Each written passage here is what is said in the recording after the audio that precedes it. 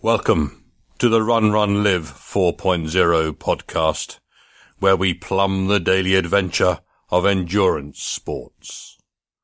Let us seize this precious moment together and squeeze the life from it like a golden lemon sent to us fresh today from the emissaries of the gods.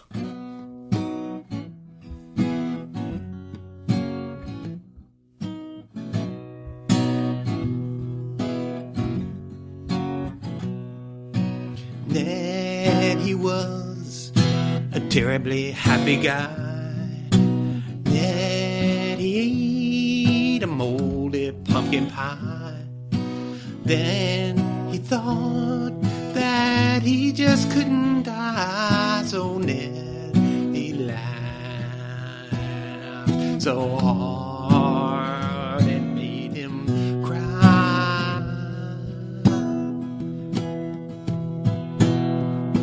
Made him cry.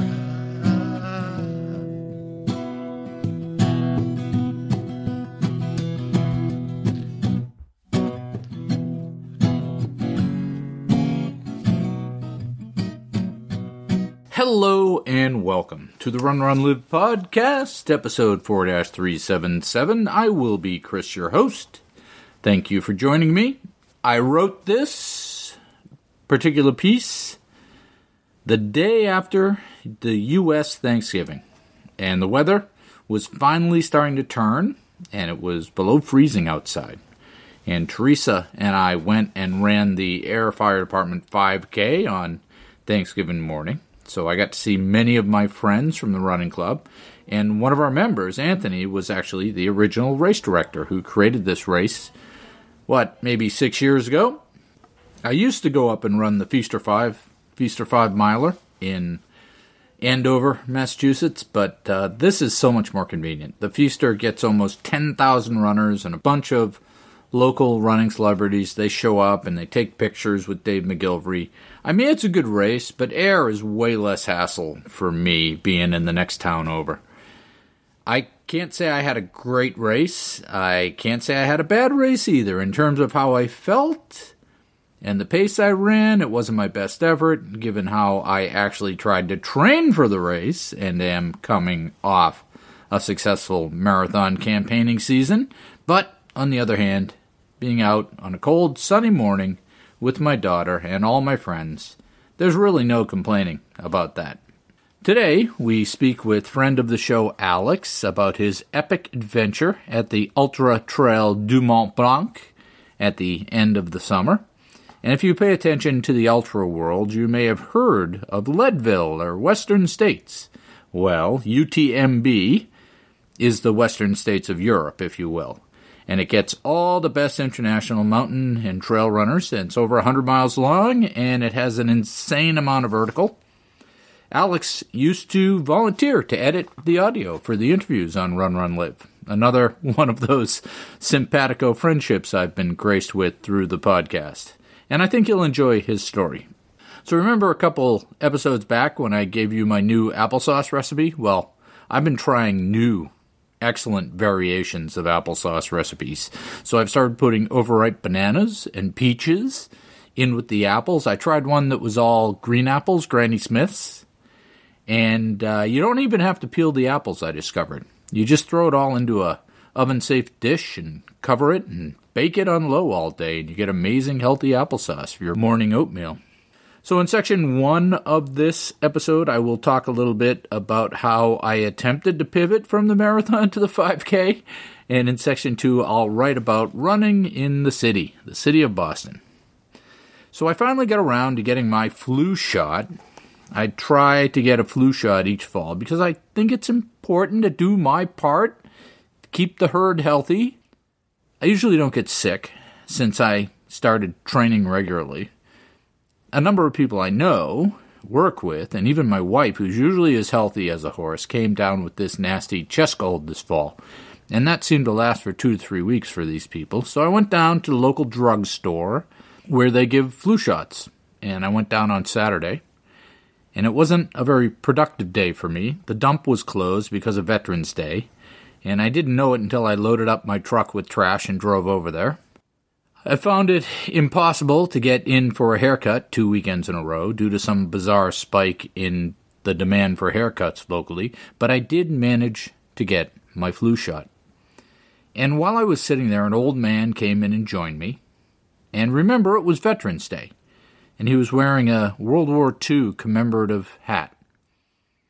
So I asked him, and he told me that he enlisted in 1942 at the age of 17, and he was in Normandy 6 days after D-Day, and he was stationed in Czechoslovakia, and he went to the Pacific Theater after that and was in the Philippines and in Japan.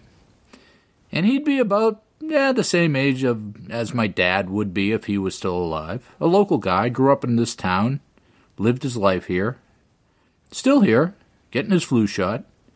Imagine the changes he's seen. So that was a few weeks before Thanksgiving. This intro was written on Thanksgiving, and I find myself thankful. On with the show. It is when we learn to leave our comfort zone that we find ourselves communing with our inner strength.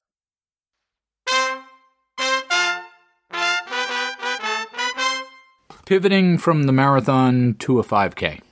The horror. Usually, I don't worry about 5Ks. I mean, I run one, maybe 2 5Ks a year. The Thanksgiving morning race is one of my traditions.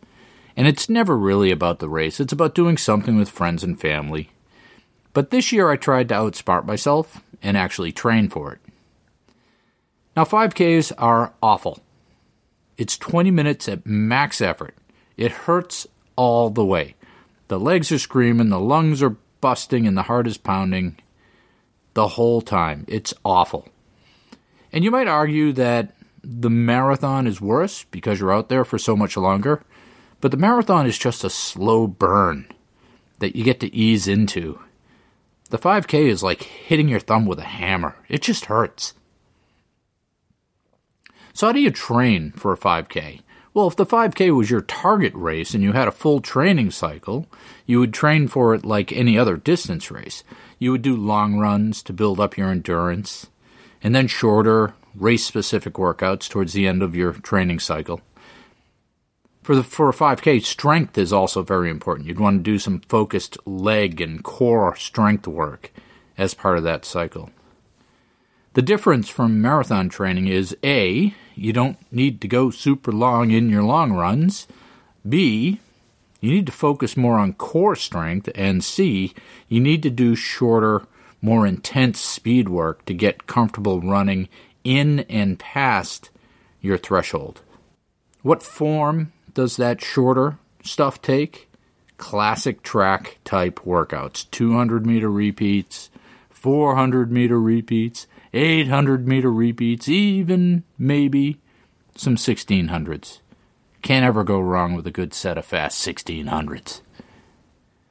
These shorter interval workouts would be done at close to max effort with short recovery to mimic the intensity of the 5K effort. That's how you do a training cycle for a 5K.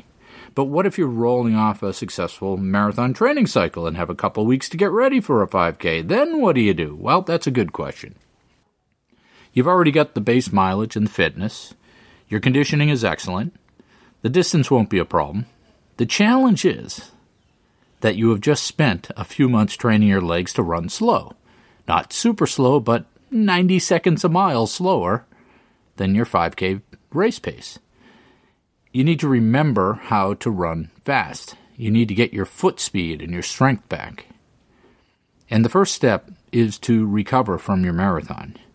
You need to get at least a week, maybe 2 weeks of rest. Not laying on the couch type rest, shorter, easier, less volume, less intensity rest. You can't just jump into interval training after a marathon. You have to recover. And the older you are, the more you need to recover. You can start weaving in some core strength work. Replace the hard running workouts with some core strength workouts in the gym. You can start doing some strength work with your legs. And once you're recovered, you can lay in the speed work and the more intense strength work. short tempo runs where you warm up for a few miles and then run race pace hard effort for 2-3 miles. That's great for race simulation. So I went through this for my Thanksgiving 5K. I had rolled out of 2 marathons in October. I was not injured. I had a great base. I rocked that second marathon, qualifying for Boston. It was a good, smart training cycle with a good, smart race to cap it off. And I had 4 weeks to recover and train for the 5K. Usually, I would not even bother training for this 5K. I'll just show up and let it happen to the best of my ability. But this year I told my coach I wanted to do well, and I thought I could flip my fitness. This meant I would have a week to recover, then 2-3 weeks to train. Coach played along and loaded me up with speed work over the course of those weeks. But I overshot my ambition. My grasp was beyond my reach, as they say, or something like that. Coach had me scheduled with a big push the weekend before the Thanksgiving race. A good, strong workout on Friday, followed by a hard workout on Sunday with the race on Thursday. The Friday workout is what I would refer to as the once-a-runner workout. If you have never read John L. Parker's book, you can't call yourself a real runner. It most beautifully captures the compulsive passion that training can become. And for that culminating race, Quentin Cassidy does this workout, which is, I think, 30 or 50 hard 400s in a row. And that's what this Friday workout was like. But unfortunately, with my new job, I was unable to do this workout on the Friday, so I pushed it to the next day, the Saturday. And I did it on my local track, and it was a monster, and I got it done, and I felt really good about it. Then I was supposed to do a 7-mile run on Sunday with 3 miles of race pace tempo in it. And I did that workout, but my legs were cooked from the track workout the day before. I got it done, but it was hard. And I was running with my friend Tim, and we ended up getting lost a little bit and doing 8 miles instead of 7. But my expectation was that I would get a big bounce out of this big push and crush that 5K, just like Quentin Cassidy did. And that's not how it worked. It didn't work out that way. Even though I tapered the next few days into my 5K, my legs were heavy for the race and I had no pop. I didn't do awfully, but it was not the race that I had trained for. It was a real struggle. And looking back on it with my coach, it looked like I overtrained. He said I over-raced. Clearly my body was not able to recover enough to get the benefit of that hard speed work. As fit as I was aerobically, I could not flip that fitness into speed in a couple of weeks. I mean, the theory is valid. If you want to switch to that shorter distance, you should be able to tweak your training. The learning, for me, is that you only have so much capacity for racing and hard work, regardless of what kind of work that is. And I thought that somehow this shorter speed work, because it was different from the aerobic training and racing I had been doing, wouldn't weigh in so heavily. I could not only recover, but also benefit from it. And the truth is, I probably would have performed better in that 5K if I had just rested and taken care of myself during those 4 weeks. Work is work. Your body, or at least my body, even when it is healthy and fit, can only sustain that race-level effort for so long. It's a cycle. You have to cycle up, race, then cycle down. I'd like to say I learned a lesson, but I'm sure it's a lesson. My hubris will soon have me forget. And now for today's featured interview.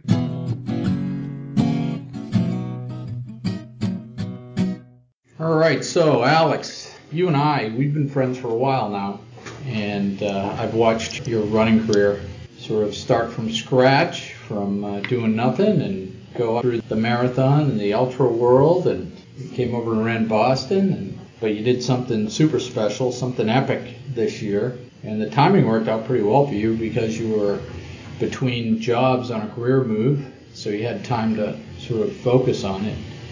You ran the Ultra Trail Mont-Blanc, which is not probably as tip of the tongue in the United States, except in the ultra community. You know, the ultra community knows it. I would compare it to like the western states of mainland Europe. Yeah, I think that's the right way to describe it. People quite often talk about UTMB, the acronym. So if people have heard UTMB, it's the same race, the Ultra Trail de Mont-Blanc. And you're right, it's the largest ultramarathon in the world, insofar as it attracts and accommodates 2,300 runners.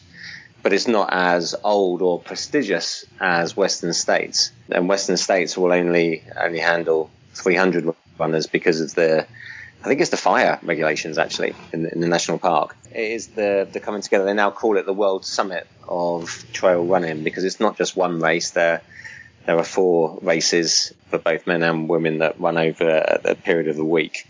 And as I'll come on to, that made life a little bit interesting out on the course in terms of dealing with some of the mud that had been left by previous races. But it was indeed an epic experience. This is on Mont Blanc, right, or near Mont Blanc, which is sort of the central massif of France, if I remember my geography. Yeah, it sits in the Alps. So the Alps are the mountain range that run from France past Switzerland, Italy, Germany, over the top of Italy and down further to the east. The Mont Blanc massif is the largest set of mountains within that range. So as with any mountain ranges, you've got a series of the valleys and then you've got a series of mountains.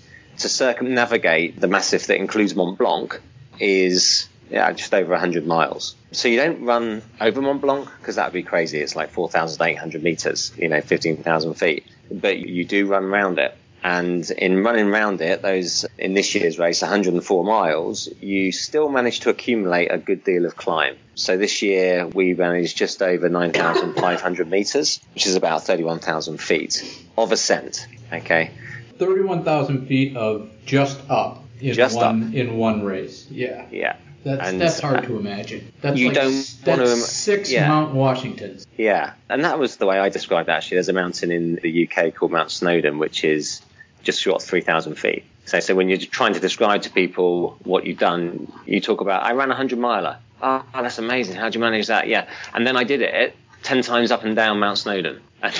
And people kind of glaze over, and it sounds kind of crazy. But you know what? Until you experience it, I don't think, unless you are a mountain runner, you can really have an appreciation for just how hard that is. Yeah. Mountain running is different. Yeah, it absolutely is. And it's not always the ups that are the most punishing because you're sort of in control on the ups. But once your legs are gone and you're having to run those downs with no legs, it's awful. Yeah. Well, as we'll talk about, Chris, I went through a slow start, a brilliant mid-race. I then died slow and painful death. Just as you're saying, I couldn't deal with the downs. My legs were trashed. And the rest of the race took me so long. By the time I got to the last 8 kilometers or so, I'd recovered. And I was able to sprint the finish in the end. It was that long a day, or 2 days, in fact. Yeah, brilliant. So what was the weather like at the start? And I think you guys got it's one of those races where you experience every weather during the race. Yeah, for sure. Yeah. So actually, your one big fear, I mean, let's keep in mind here that I first went out to the Alps in the summer about 5 years ago. And I did my first trail running out there.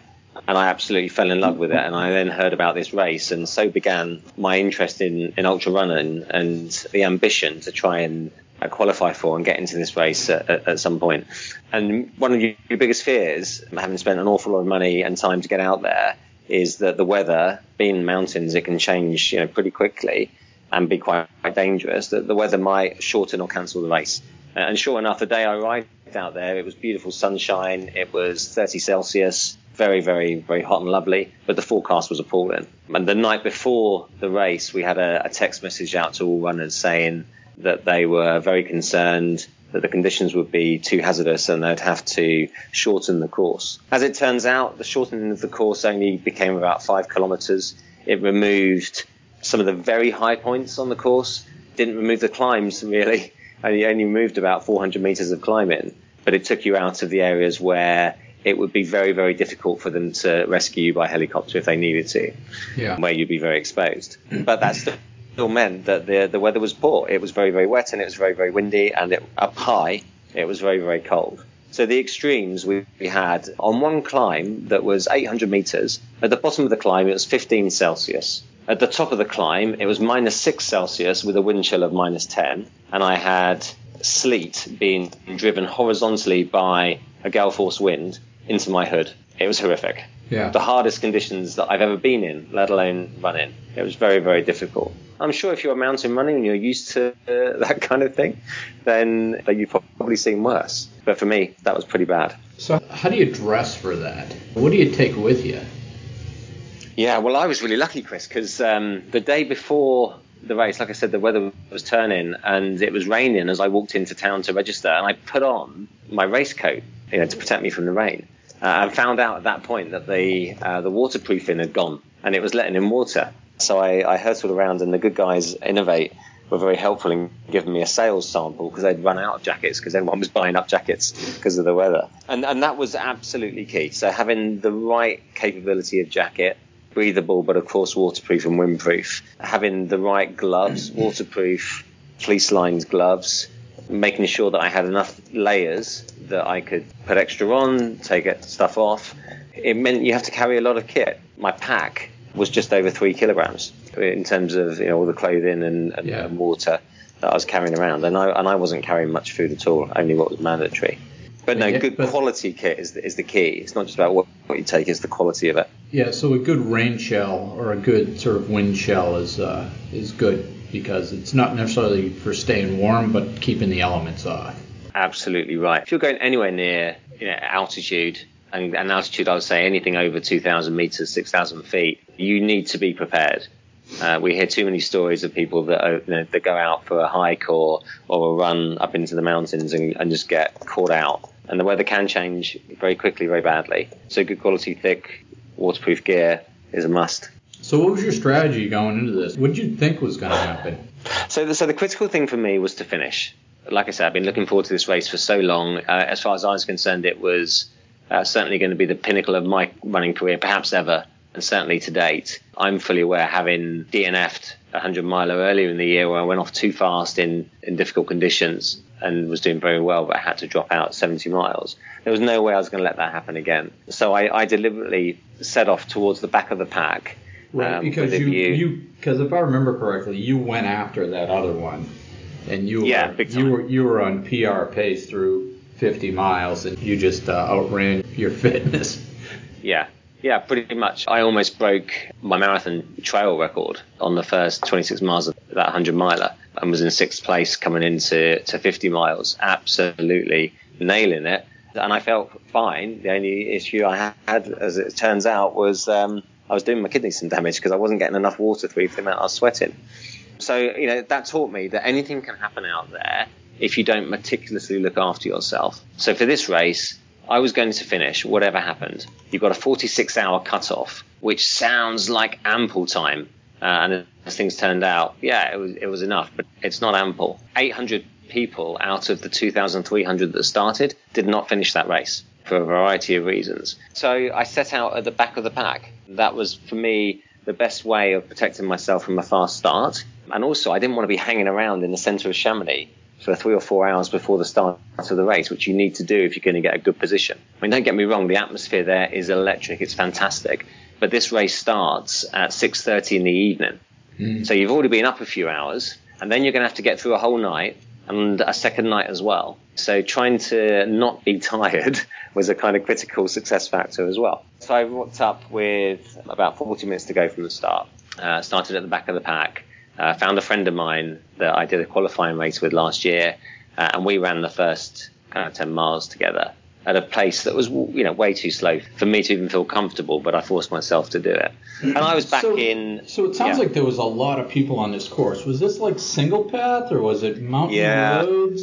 I mean, it's the Alps, so is it like forested? Yeah, and if I'd done my homework, I would have realised that the first 10 miles are quite wide track that you can run through in forests, but you can overtake quite a bit. And I'd have pushed on and made up some places, and I'll explain why in a minute. But the rest of the course is real gnarly, majority single track trail. There are parts of it where it opens up quite nicely, especially through the midsection of the race. And there are some areas during the daytime where you can run off the side of the trail quite comfortably without cheating or without risk to hurting yourself or somebody around you. But in a lot of places, you have to be quite polite, or as some of our European comrades are, they'll just push past you on the trail and it's dog eat dog. But it makes it really hard, especially at night, really hard to overtake people. Yeah, especially with those tough climbs, because you can't really pass real well on those tough climbs, so it ends up being a long conga line where everybody has to go as slow as the person in the front. And that's exactly what happened. So there I was in around 2000th place at the start of the first big climb. And I couldn't move past anybody. I was very capable of it, but there were just too many people and poles in the way. Don't forget that 95% of people are using hiking poles as well to help them up these climbs. And geez, you meet some idiots. You meet some lovely people. You meet some heroes, but you do meet some idiots as well who are trying to charge past you, particularly on the downhills, with their poles going everywhere. And I saw a couple of people go over the edge of the trail just because their own lunacy, frankly. And then, of course, you stop and you ask them if they're all right, and they've typically only fallen about 10 foot or so, and they pick themselves up and look a little bit embarrassed. But yeah, it was interesting because also in that first part of the race, everyone's very, very focused. There wasn't the usual good humour and chat that you get at the start of a big ultra marathon. I mean, the only people that I found would talk to me were native English speakers. Interestingly, Americans and Canadians, as well as the Brits. But nobody else was really interested in talking. Yeah. In contrast, second half of the race, when everyone's dying on their backside, people would love to talk to you. And you can have, and you have those really good moments of comradeship and people helping each other out, Yeah. But I struggled with that first section, and I did find myself thinking, what have I let myself in for here? Am I just going to have a day and a half, 2 days of sitting in a line? And fortunately, when I got through the second aid station, things started thinning out a bit. The trail widened a bit. And there's a great climb from about 20 kilometers to 45 kilometers. And so it's a 25k climb. What is that? About 16 miles. Yeah. 1,700 meters of ascent, so 5,500 foot. Yeah. So that's a large mountain. Oh, that's not the tallest part of the course, actually. It's a couple of hundred meters short, but it's you drop down to quite a low level before you start that climb. So it's certainly the longest climb on the course, if not the steepest. That took 4 hours. Yeah, so you're climbing for 4 hours. That tends to sort people out, too. You get a nice hard bit right about deep enough into the race where all the pretenders are going to fall out. Yeah. So did you pass a lot of people sitting by the side of the trail there? So I passed 500 people on that first long climb. Yeah.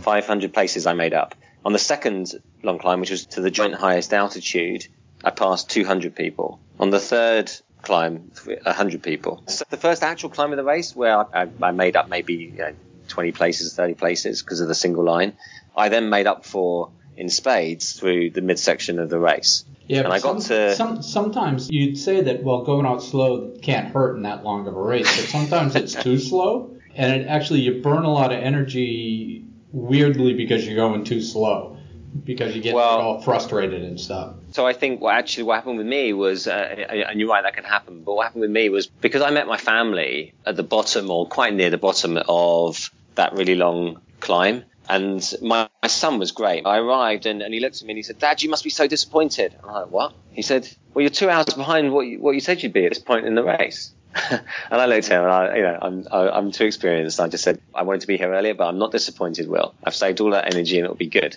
But the downside was, for that next midsection of the race, I probably went too hard to try and make up for what I'd lost. And there's arguably one of the hardest climbs is just over halfway. I got to the halfway point in 15 hours. Okay. Yeah. And just after that halfway point is one of the hardest climbs. And I look back on Strava. This was one where I'd made up 160 places on this particular climb.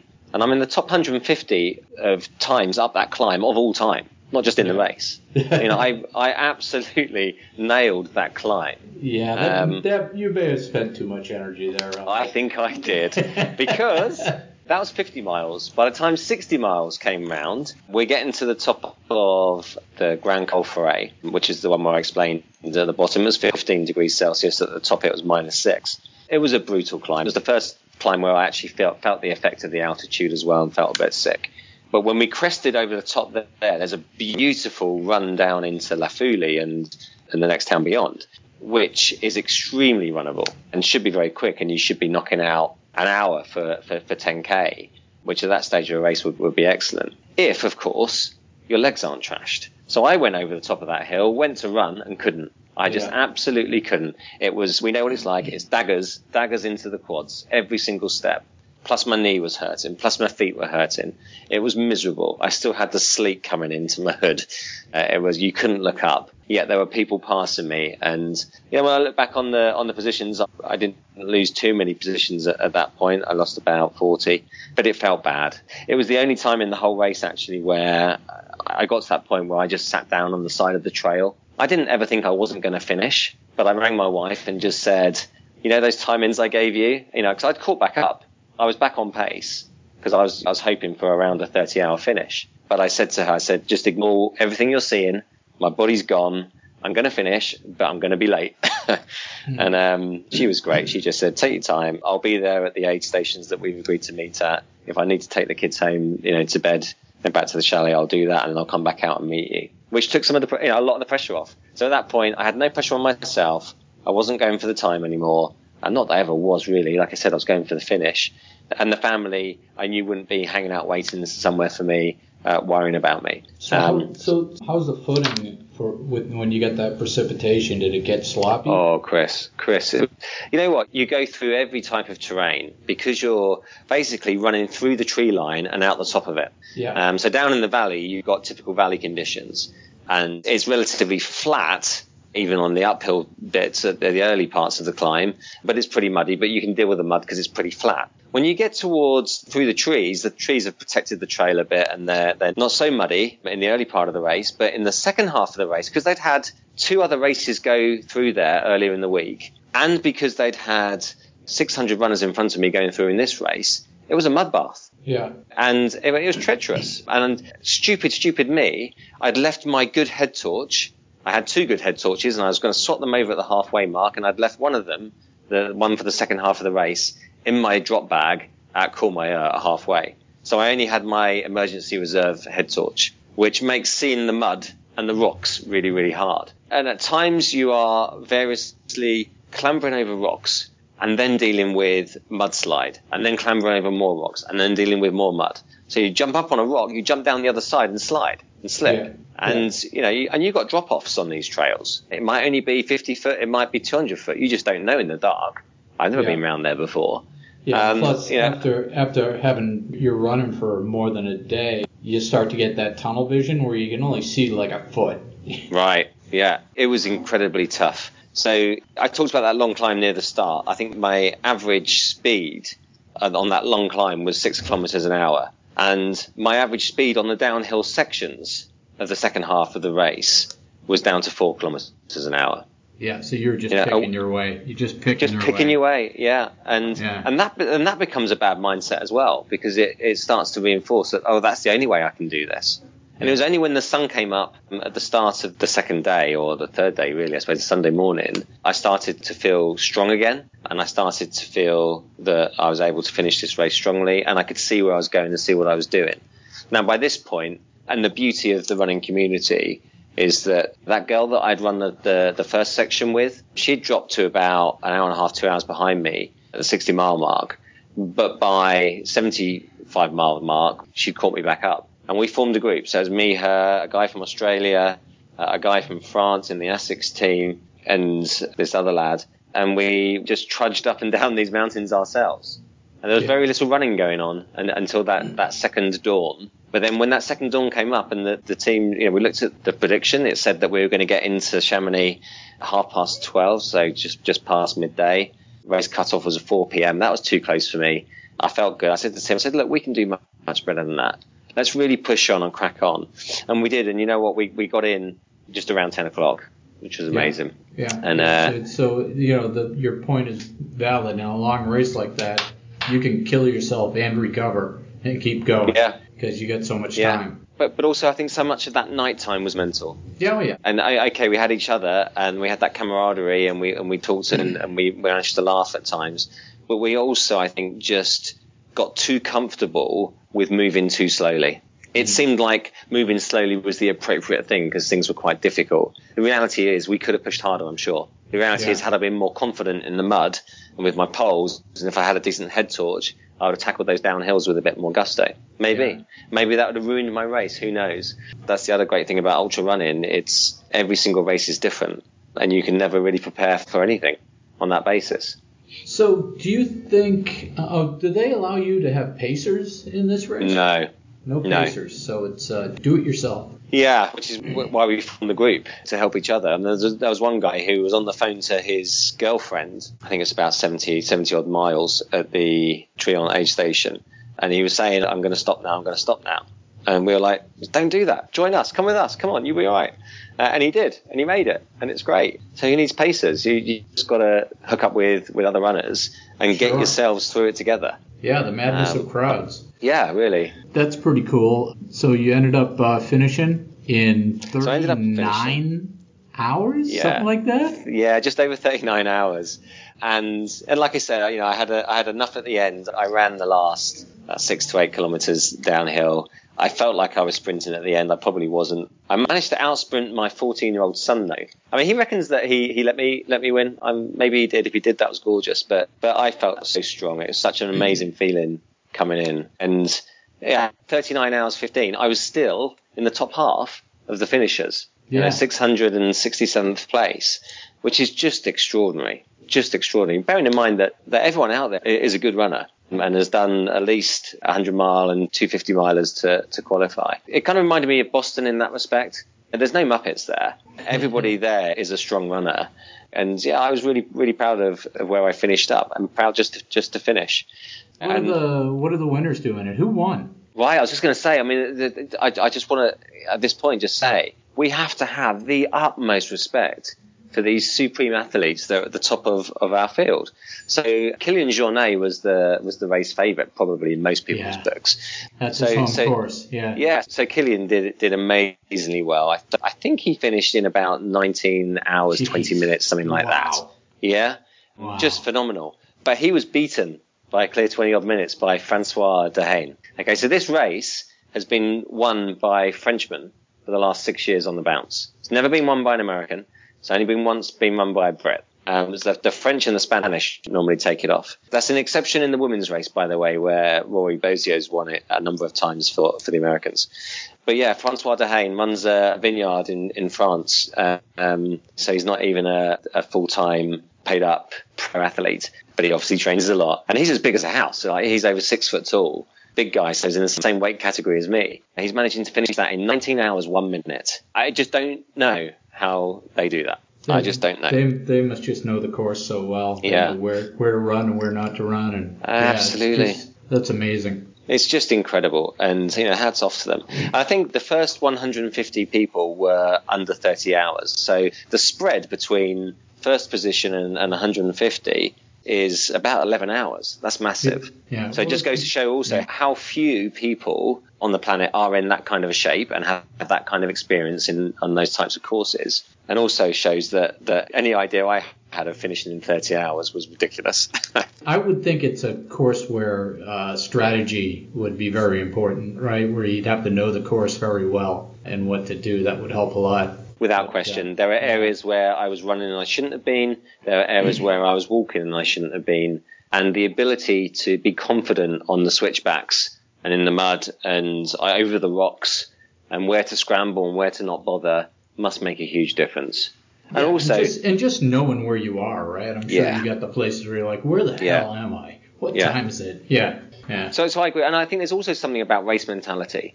As we said at the start, I didn't race this. I wasn't trying to beat everyone else out there. I was trying to finish and enjoy the experience. I mean, I really looked forward to.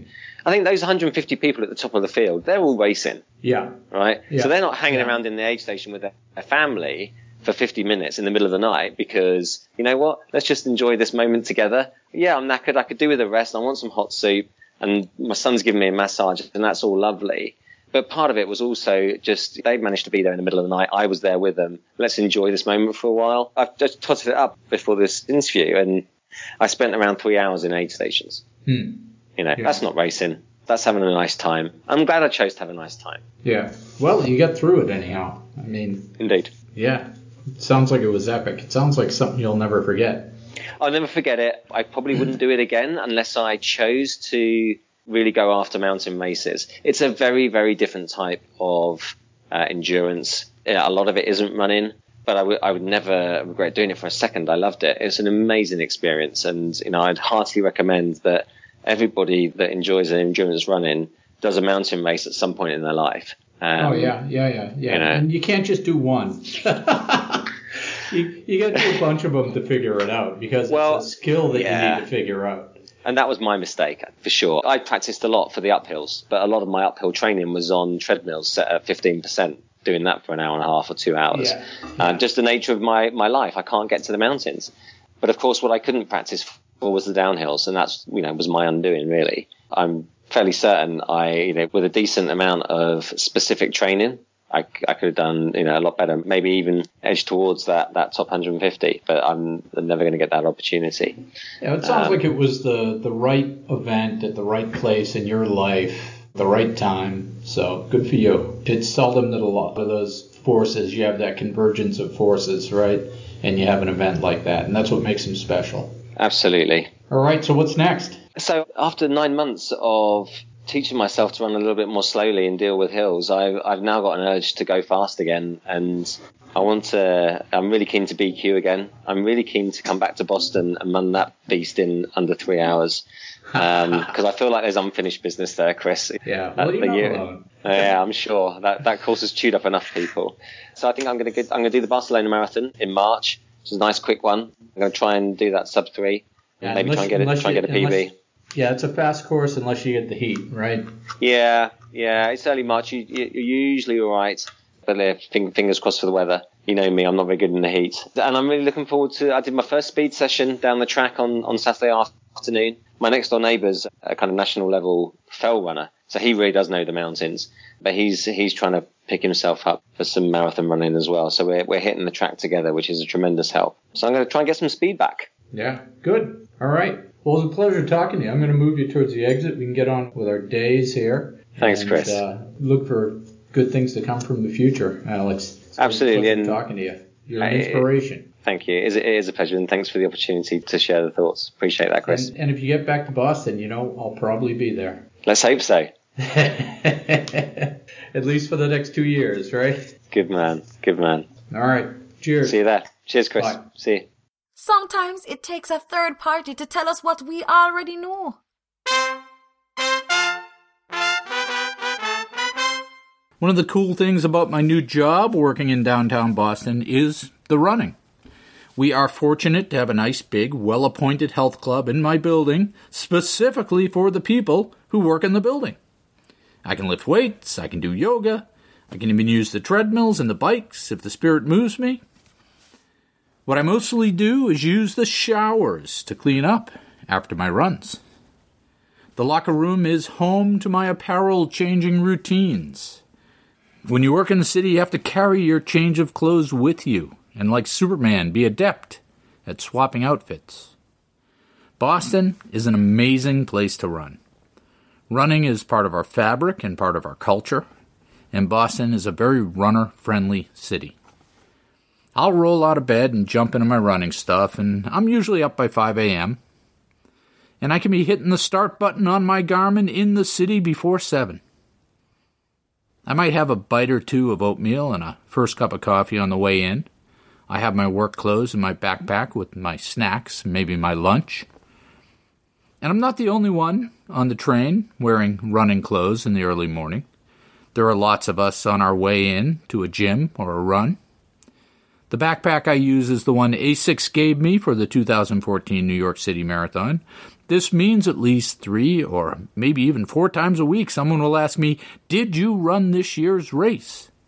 And I get to tell my story about being on the front page of the Wall Street Journal. True story, I was. And from my office building on Federal Street, I can zigzag through the alleys to Downtown Crossing. In the morning, the streets are pixelated with scuttling workers walking to work from some station or other. And walking does not satisfactorily describe what they are doing. There is a different walk, a city walk. It is a high-velocity striding. They make very good time. I'm often surprised by some diminutive office minion passing me with alacrity. And even though I have trained my own city walk in airports and cities around the world, heels click-clack on cobbles, an echo from brick as they city walk with serious purpose. It's a bit of a competitive sport in itself. Now I'll pop out of a cross alley and run by a Catholic shrine building. I would avoid it if I could. The homeless sleep there. There are suspiciously noxious puddles on the century-old granite stoop, and I hold my breath. The 7-Eleven pipes Christmas music into the morning as I pop into the square of Downtown Crossing. The crowd thickens through the brick nexus of Downtown Crossing. I usually shift out into the road to avoid the pedestrians. Any cars there are moving slowly and tentatively. They are the minority here. The pedestrians rule the squares and the cobbles. They drive here only with our tacit disapproval. From there, it's an easy block slightly uphill to the Common by the State House on Park Street. On my way out, it's early and the pedestrians are not yet legion. City workers are late starters.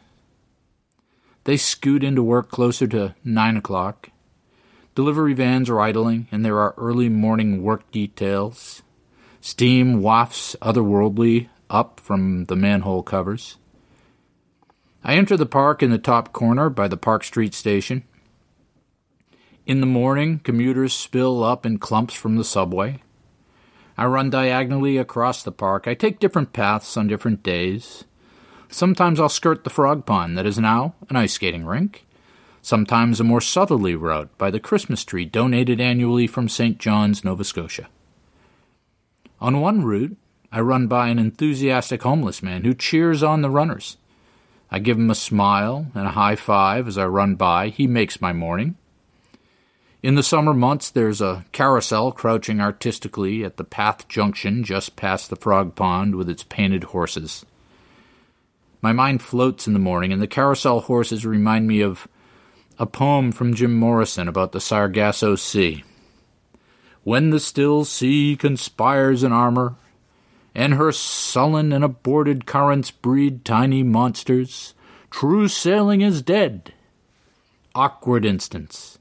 And the first animal is jettisoned, legs furiously pumping their stiff green gallop, and heads bob up, poise, delicate, pause, consent, in mute nostril agony, carefully refined and sealed over. Powerful thoughts find you in the quiet city park in the morning. Past monuments and dog walkers, I continue diagonally towards the river. On the western route, I may cut through the other half of the park and over the pond where in the summer the swan boats swim. There also the ducklings walk and I make way.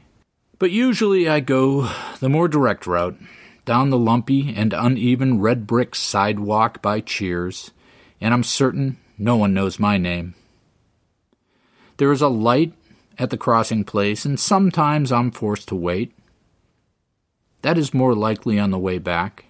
In the early hours, the pedestrian lights are a mere suggestion, or maybe a schoolyard dare, and we all scamper across the traffic.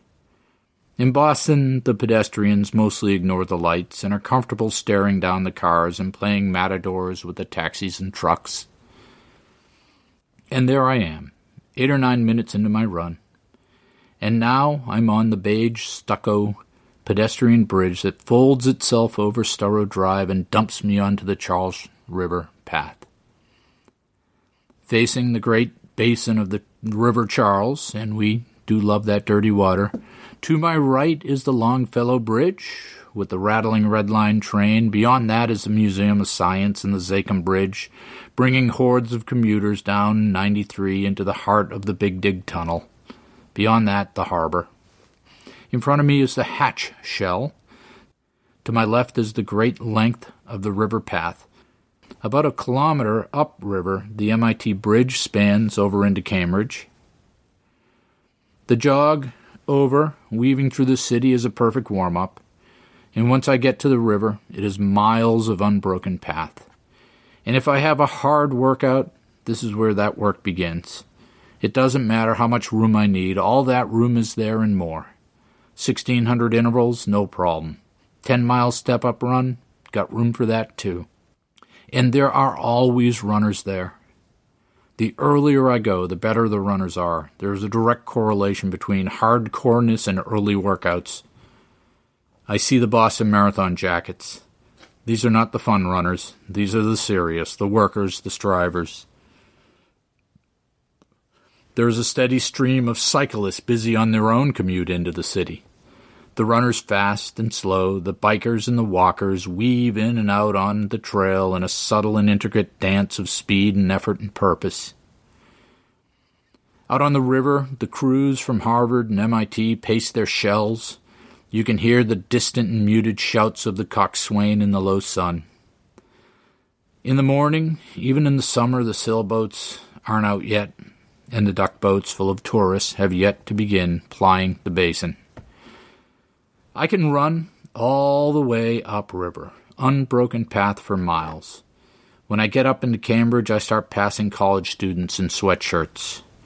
From my office, I can run different routes. I can follow the Freedom Trail markers, up through Charleston to see Bunker Hill and Old Ironsides. In the course of a casual 10K loop, I can hit most of the historical landmarks in the city. I can scoot across Atlantic Ave and explore the Seaport District. I can go west of the park and have a look at the finish line at Copley. I can go more southerly down Tremont and circle back through Chinatown. It's a small city, geographically. It's not laid out in a grid like New York City or Chicago. Boston's more organically derived, like some medieval cities on the other side of the Atlantic. These are the exploratory routes, the casual runs. If I have a workout, I run on the Charles River. The surfaces are an odd combination of cobblestones and red brick and granite and cement and tar with occasional steel plates. In the city, especially during rush hours, it's a crazy kinetic game of Frogger. You have to keep your head up and your peripheral vision open to time the gaps. People walk at different speeds and come from all directions. Most of them are looking at their phones. They weave about drunkenly and sometimes stop abruptly. Your advantage as a runner is your agility and your relative speed. I find myself hopping sideways and surging to avoid collisions. It's like that old computer game, Asteroids. It's a younger crowd, the city crowd, and that makes me happy. There are a fair number of smokers in the crowd, which makes me unhappy and a bit confused as to how that $5 pack of smokes makes it on a person's priority list in this expensive city. I like running in the city, and I like the feel of it. Me and my running stuff pushing hard through the din and melee. I feel like I'm on display. The truth is, I'm an outsider here.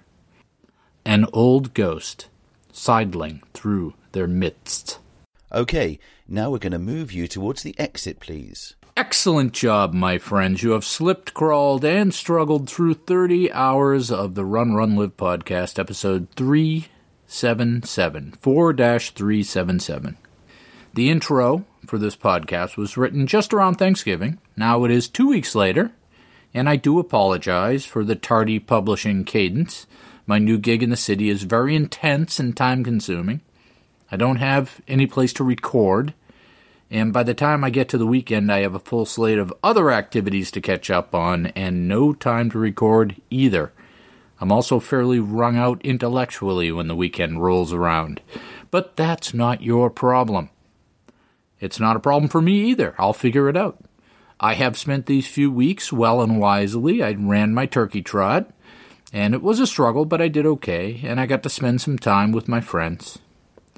It's a nice event to kick off Thanksgiving Day. And last weekend I ran the 4.7-mile leg 2 of the Mill Cities Relay, and I managed to run 7:30s as I predicted, but it was hard work, and I was pretty sore on Monday of this week.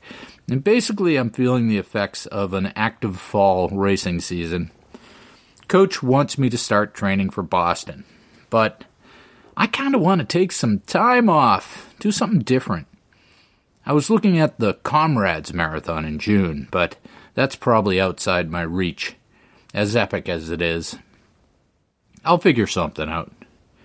I'm so busy I find I'm falling into the switching trap.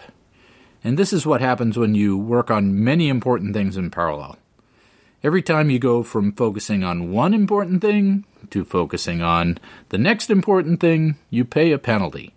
It takes your brain a certain period of time to transition out of the one thing and refocus on the next thing. It's like when you're working on a project and you're deeply focused and the phone rings. It's important, so you answer. And now, you've lost the flow of that original project. And what ends up happening eventually as you try to string more projects in parallel is the time spent switching and absorbing the impact of the switch begins to outweigh the value of the thing you switch to. And they discovered this concept originally with the early computers, where eventually the entire CPU is tied up switching and nothing gets done.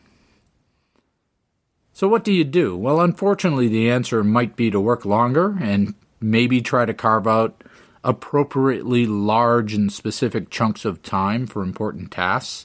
You may find that the only time you can find to actually do these things is outside of work hours. Or you can say no. You can identify those things that are not urgent but are important and make sure those things get done, because those are the things that will pay off over the long run. For example, let's say you're having to deal with customers because you don't have enough qualified employees. So what should you do? If you don't deal with the customers, you'll take a high-profile hit for being unresponsive. But if you don't focus on hiring and training, you'll never get out of the trap. You'll be tempted to try to do both. Deal with customers and hire and train in your spare time on the side. And what happens? You end up being mediocre at both. So as painful as it is, you have to focus on the thing or things that will give you the long-term win, not the thing standing in front of you screaming. And it comes down to knowing what you're trying to accomplish and aligning your trade-offs with those strategic goals. I know it sounds strangely intellectual when I talk about it this way. In reality, it's just the chaos of daily life. And I'm going to keep plugging along, doing the right thing. And I will see you out there. And then he thought that he just couldn't die. So Ned, he laughed so hard it made him cry. All right, dog. We're going to record now. Just keep laying there. We'll see if we can find a quiet spot to do a little recording. Whew. Went down to Starbucks.